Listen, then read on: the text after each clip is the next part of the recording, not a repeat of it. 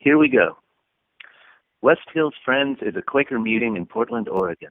You can find more information about our community at westhillsfriends.org. As a Quaker community, we encourage everyone to share from their hearts, especially as it pertains to God's leading in their lives. These words are shared into a community that values the opportunity to respond and dialogue about what is said. The responses and dialogue are not included in this recording. The views expressed in this content are solely those of the original contributor and do not necessarily speak for the entire West Hills Friends community. Thank you for listening. Have a wonderful day. Thank you for listening. Have a wonderful day. Good morning, friends.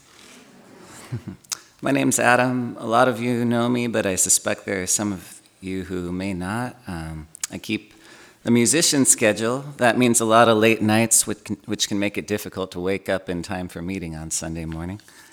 But here I am. I just got back from what I think was my band's most successful tour to date. But when I say successful, I don't mean it like most people mean it. Friends often ask me if I'm doing music full-time these days, and the answer is yes, I'm working on my music career full-time. But part of what made this most recent tour so successful is that I lost less money than I was expecting to lose. When I frame it in those terms, people are often taken aback. But the reality is, expecting to make a living as a performing musician these days is kind of like expecting to make a living selling vacuum cleaners door to door.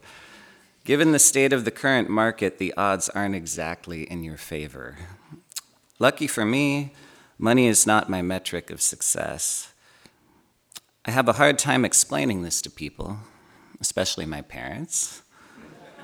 I'm almost 36 years old, and I think they're a bit baffled as to why I'm still messing around playing in bands with all these young dudes in their 20s. With money as their metric of success, family and friends will often try to correct me and say, "Oh, you mean you play music as a hobby?" But no, it's a little more involved than that.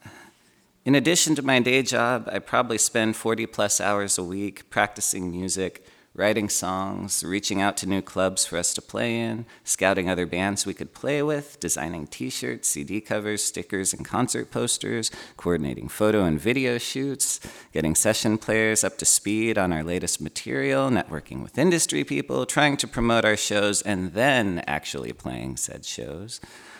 I rotate between being our band leader, booking agent, copywriter, web designer, recording engineer, producer, tour manager, and publicist, and sometimes I even run the door.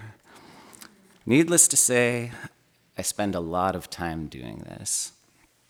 It's an investment for sure, an investment in what keeps me happy.